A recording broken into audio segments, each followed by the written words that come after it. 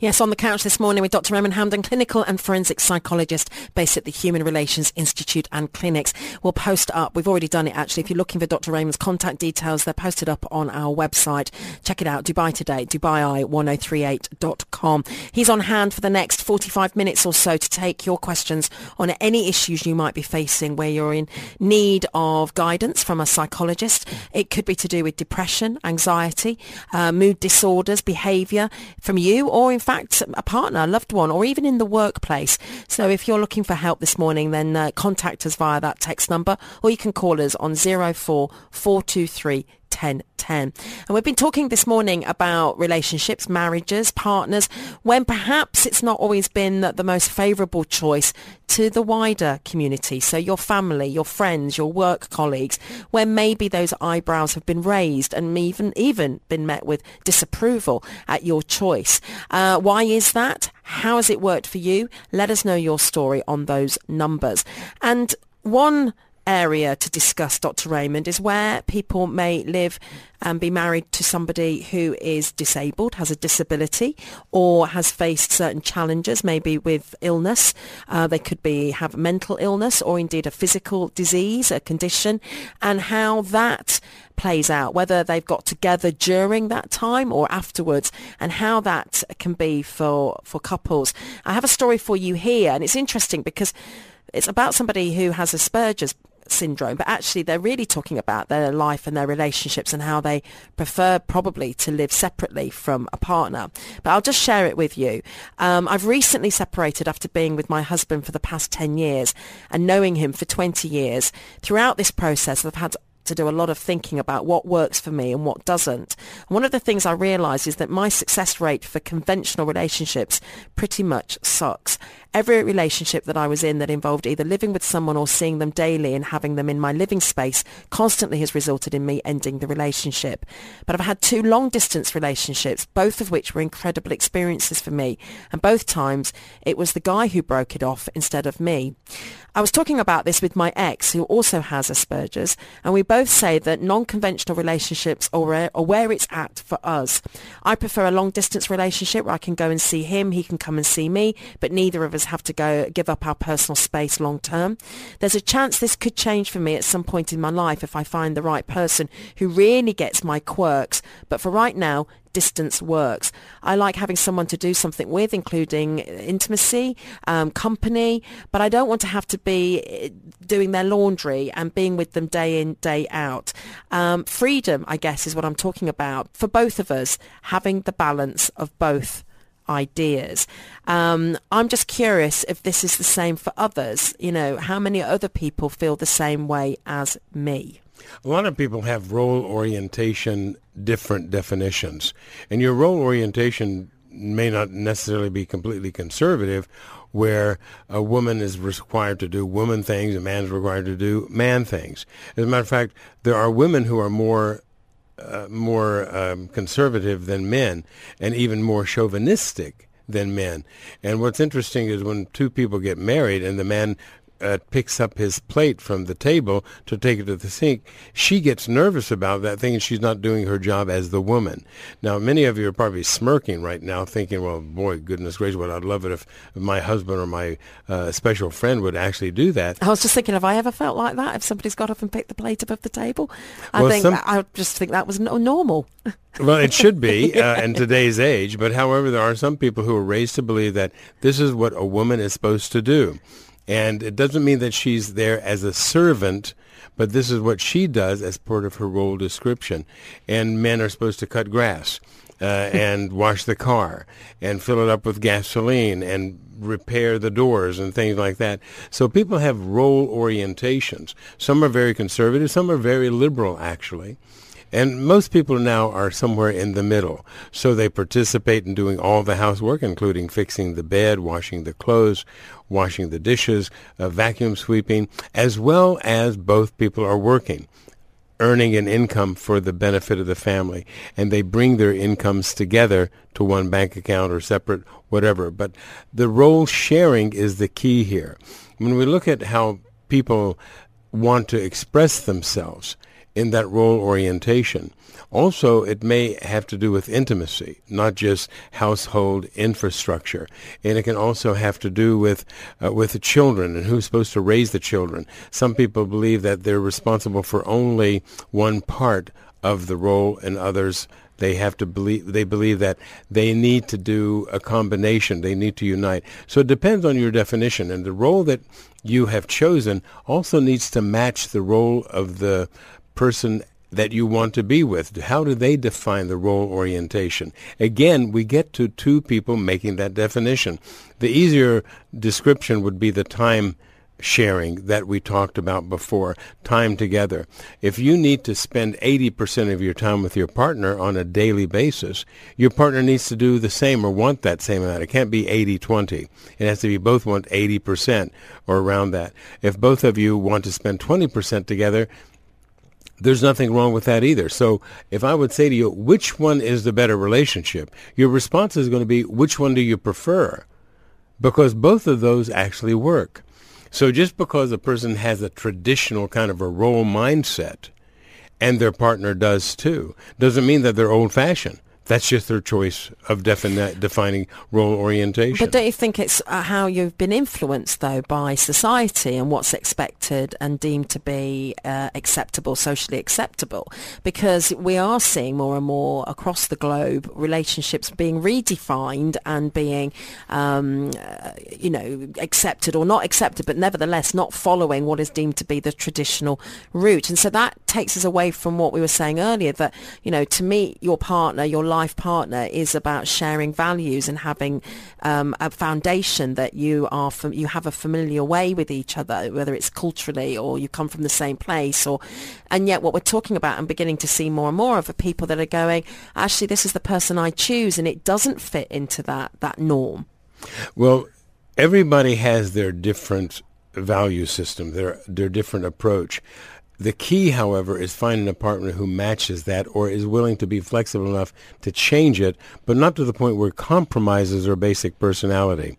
We are, of course, influenced with every experience that we have in life. And if we grow up in life with a very conservative mom and dad, we may actually say we want to maintain that conservative approach in our family and marry a girl just like mom or marry a guy just like dad.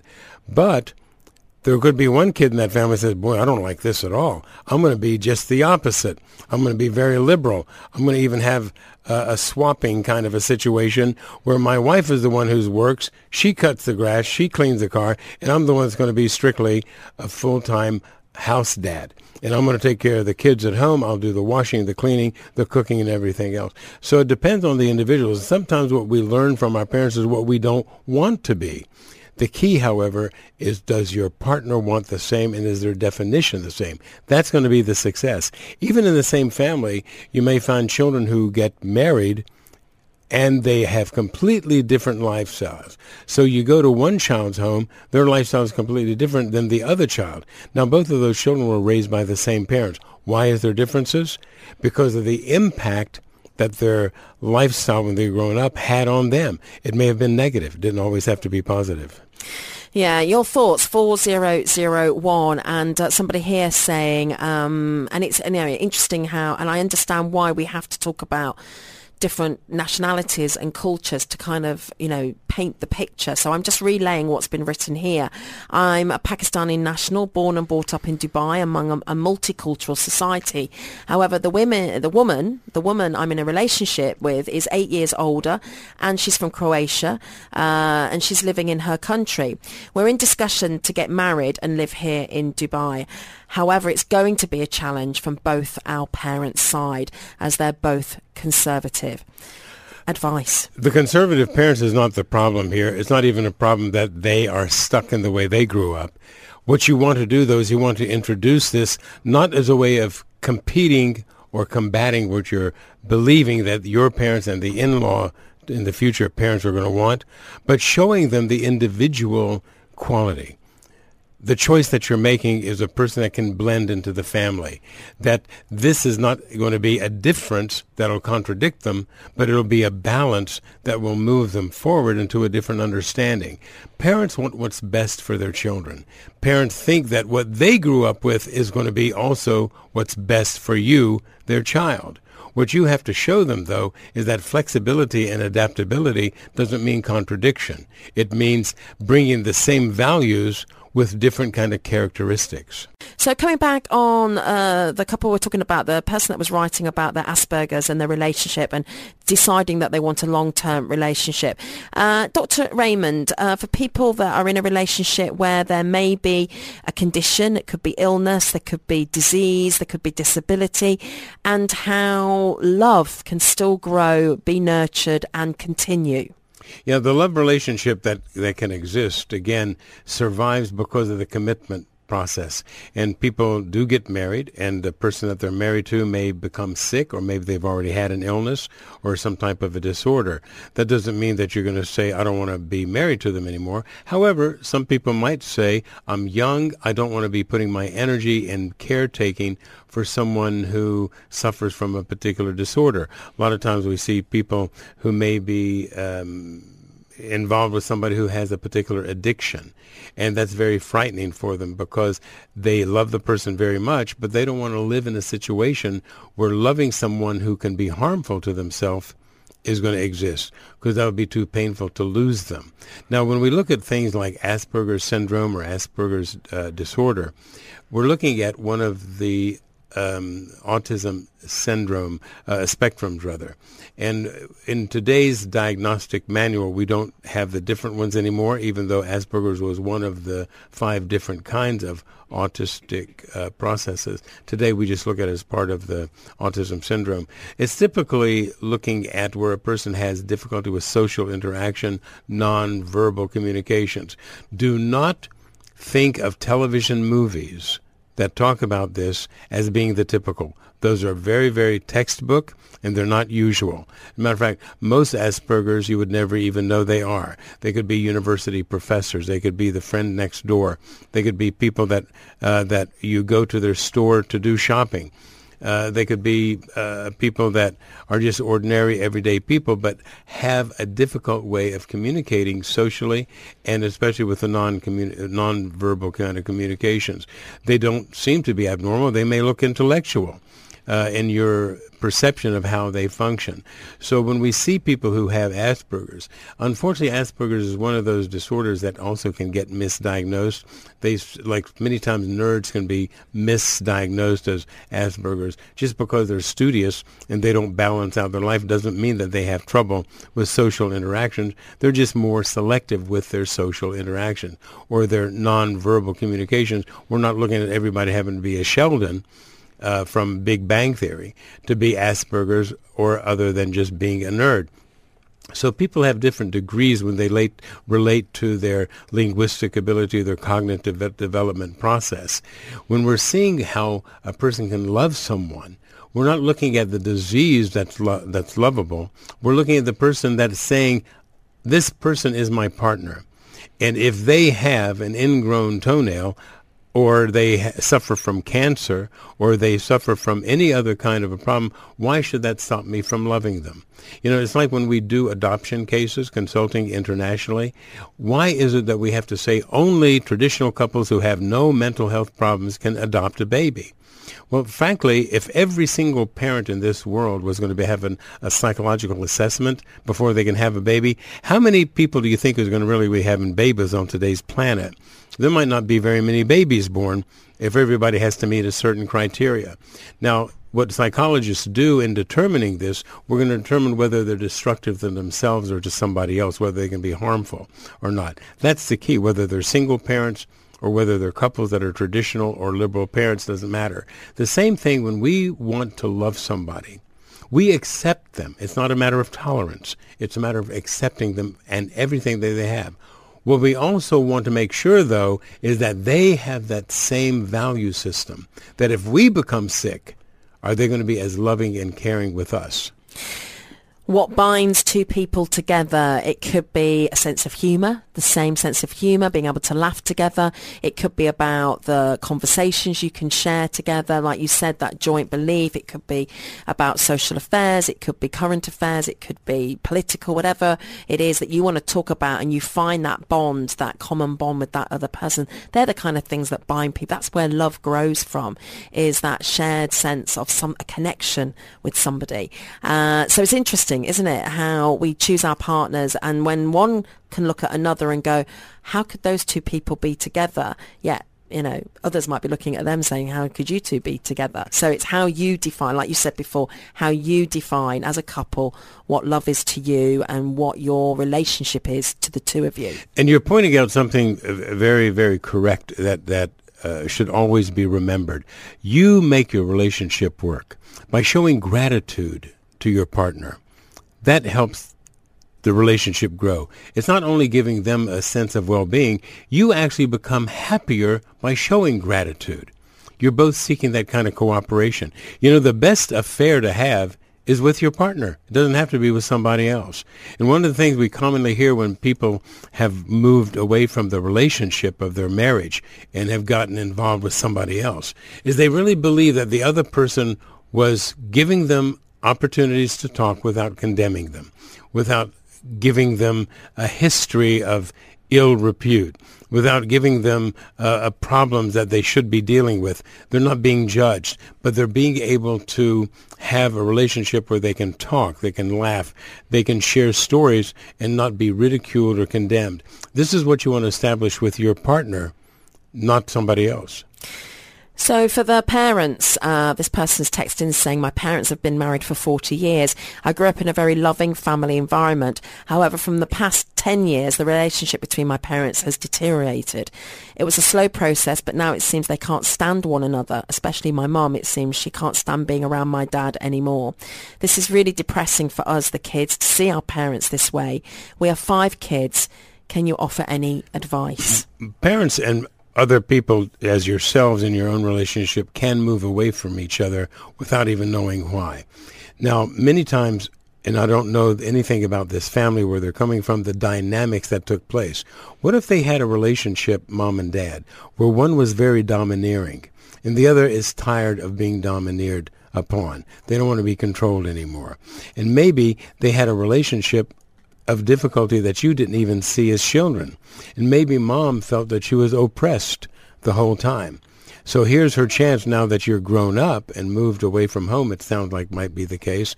What she's saying is, I don't want to be doing this the rest of my life. I don't want to be treated like I'm some trophy on the wall.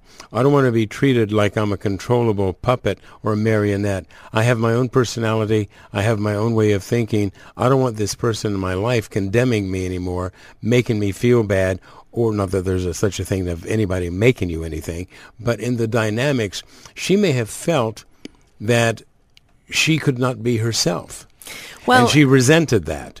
Yeah, I think it's interesting looking at this. It's almost like turning the scenario around, isn't it? We've been talking about how maybe parents disapprove of our relationships, but here's a scenario where it's like your parents have been married for 40 years, you're proud of that, you have an idea of who your parents are, you've been brought up in a loving environment, and the idea that they might break up, even if it makes them happier, I mean, you don't want it to happen, but if it means the two people end up being happier, it's really difficult for kids, whatever age, to accept that the parents are no longer together. The foundation is the family together. And whenever there's a divorce or a breakup of any sort, it breaks that foundation. It takes away from the essence of the unity, that sense of belonging. So it's not just the divorce of the parents as husband and wife, it's also the breakdown of that foundation that was the stabilizing force for you to grow. Now, to understand why it happens, we look at what went on with the parents, things that the children may not have ever known. They may never have been privileged to know that because the parents wanted to keep it away from them. Sure, but if they're grown up now and the parents aren't happy, I understand and I sympathise, but I do think it's a similar scenario where we put an expectation on what we deem to be socially acceptable, the norm, what we feel comfortable with. But actually, some people will say, but I'm not happy, so I need to break that convention. To say I'm not happy in this, leave it at that and get a divorce may be very irresponsible. And it's not a very good model for others. My recommendation to people is that if you're considering to get a divorce, can you actually say, I've done everything that I can possibly do to keep this marriage together for the right reason. And there's many, many different exercises that qualified psychologists who specialize in marriage therapy will have people go through. If they don't stay together for the right reason after going through those sessions that give them exercises to do in their daily life, then they can divorce for the right reason. And when that happens, the children may be more accepting of it because there's a better understanding. But when the parents don't let their children know what's going on and all of a sudden they say we're breaking up or we're not getting along, that can be very destructive. No, fair enough. And hopefully you'll be able to talk to each other and understand better. Lots of messages to get through, Dr. Raymond. One here regarding... Well, actually, there's a lot to get through. Let's see. Can we get this one in just before the break? This one from one of our listeners saying, thank you for a great topic, speaking about a very difficult and common point, really, when it comes to relationships. And she asks, how long is it normal, if you like? What's the right kind of duration and period for somebody to expect a proposal? How long should a woman wait to see if the guy is willing to commit to their relationship? You know, where do you move from just dating to actually seeing a serious, exclusive commitment? She's asking, obviously, this listener who's kind enough to write in is traditional. She's waiting on him to ask. And she's suggesting 2 years? 2 years, is that the right amount of time? Too long, not long enough? Well, with today's generation, sometimes it could go on even longer than that. In the earlier generations, they would say usually 6 weeks. In the next generation, well, 6 months is enough. Some people want to kind of get a learner's permit before they get the driver's license, and they want to kind of try each other out. That's actually becoming a much more accepted phenomena around the world, even in places where you think that there's very conservative kind of outlook on this. We're seeing a lot more people that are actually having different kinds of living together experiences before they do, with the blessings of the family. Now, this again is traditional, non-traditional. It's the choice of the families and how they accept it.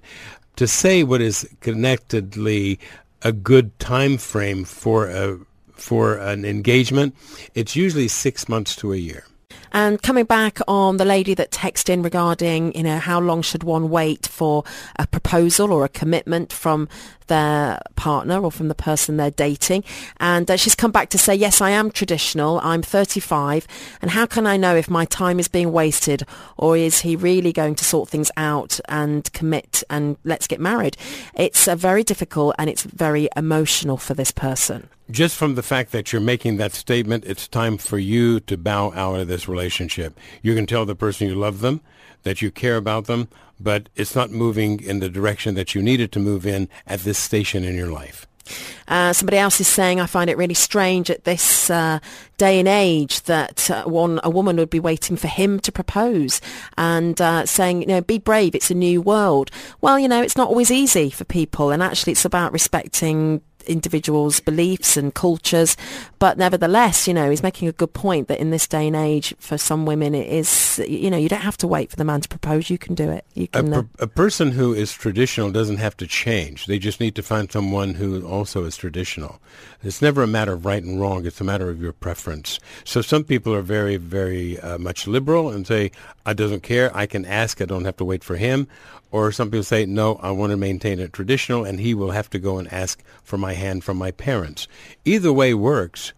What works for you also has to be complementary in the way it works for your hopeful partner. And similarly, if you have a more, I don't want to say it's not traditional, maybe it's a new tradition, I don't know, but it's just about finding somebody that marries up to your beliefs and your way of doing things, trying to get as close as you can to that.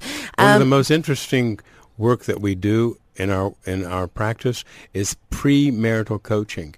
We have young couples that their parents send them or they come on their own to look at who they are. We do it's almost like a 2-day marathon, and we have them for 2 full days. They're looking at everything about how they think, feel, and behave, and learn more about their partner, and also look at future things that they can prevent problems by knowing how to cooperate in the gratification that's needed to be expressed. A gentleman here called Mo who is saying, I'm confused, I feel lost. He's basically talking about his marriage to his wife. They've been married for 8 years, but the intimacy has gone from their relationship, particularly it seems since his wife had a baby. And he's saying, there are options, but I want to do the right thing, and I don't know what the right thing is to do to get their marriage back on track. One of the things you and your wife want to do is look at the reason for the change in the frequency of intimacy. It's not unusual after the birth of a baby that the frequency of intimacy lessens, not just from the man, but usually the woman first. And that's because hormonally, when the baby is born, it triggers off an enzyme in her that changes her direction. She's now going to be too much more focused on being a mom than a wife. She doesn't want to be dealing with the wife part yet. Usually, in 4 to 6 weeks after the delivery, the hormonal changes take place, and she is now starting to look at more interest in being a wife, not just a mom. Sometimes, however, the postpartum chemical changes don't take place as rapidly. This can sometimes go anywhere from 6 months to a year. The worst case scenario I've ever dealt with postpartum depression was 5 years. And this is what may be needed to be addressed, not just psychologically, but medically as well. This is where gynecologists might not even believe in this because it's not textbook for them, and you'd have to deal with an endocrinologist to have to look at evaluating the hormonal things while getting them of the psychological interventions. Don't look for alternatives, because that's going to be very destructive. Even if you come from a situation where you're allowed to have alternatives, don't do it. That can be very destructive. That can just support a breakup that doesn't have to happen. So understanding what's going on medically, what's going on psychologically is essential.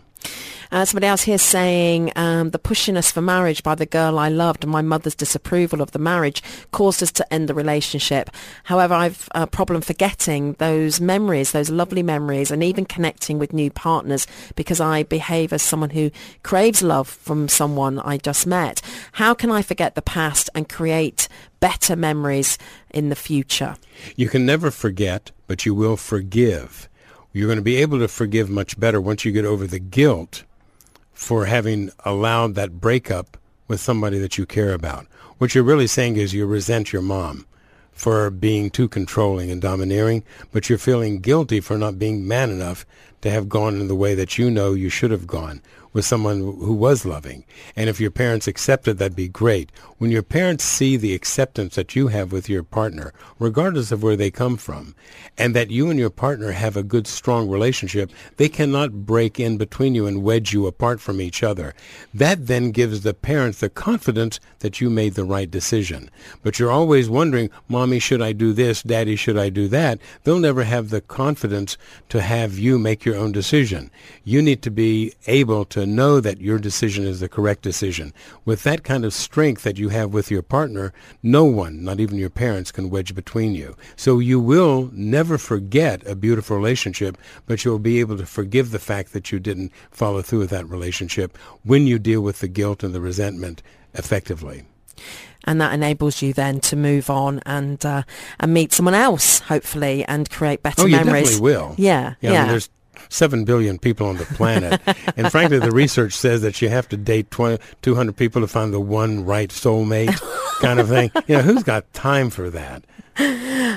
Somebody here looking for a bit of time, I think. They're saying that my mom travels. When my mother travels, my father literally changes into a 3-year-old child, totally clueless on how to operate in the kitchen.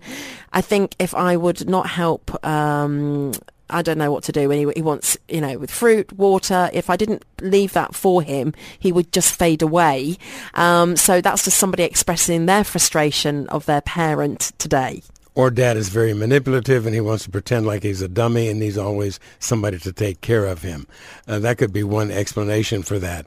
One of the things that would be helpful is to actually teach him how to do that. Make him walk into the kitchen with you to get a glass of water. So, okay, Dad, this is how you do it. You want fruit? Let me show you where the fruit is. Let me show you how to cut the fruit. So by putting Dad through that process and giving him the experience, the guided experience, he can't use it as an excuse or manipulate you to do everything for him. he has to learn how to do it himself. It's also good exercise. It takes all sorts. Somebody here saying, I met a Brit the other day, and that's somebody from Britain, I think. I met a So Brit. that's what that is. I met a Brit the other day, and I could not believe how class-orientated she was. Her daughter will never be able to marry beneath her class. I do not come from a country where class matters, thank goodness. Well, there you go. The conversation continues. The foibles of relationships, of people, the ones we like, the ones we don't like very much, how we get together, how we stay together. But above all, it's just being happy, being kind, and living the best life that you possibly can. Dr. Raymond, as always, a pleasure having you by my side today. And you'll be back in the chair on the couch next Wednesday, but with Ray Addison. Well, we'll look forward to that. We'll miss you, though. It'll be the two Rays. There you go, on the couch. Yeah, I'll be on leave. And thank you, Raymond, and happy travels for you through the summer. Yeah, we're going to look forward to coming back in September all together and continuing with the good work. Exactly. And if you want to connect with Dr. Raymond and his team at the Human Relations Institute and Clinics, then we've posted up all their details on our website. So go to the blog post on the Dubai Today page or via our Facebook page. And our winner today, joining the Dubai Eye team at Iftar on June the 27th at the JW Marriott Marquee. Then Clive, congratulations. You and a guest will be joining the presenters and the rest of the gang here as we celebrate and mark the holy month of Ramadan.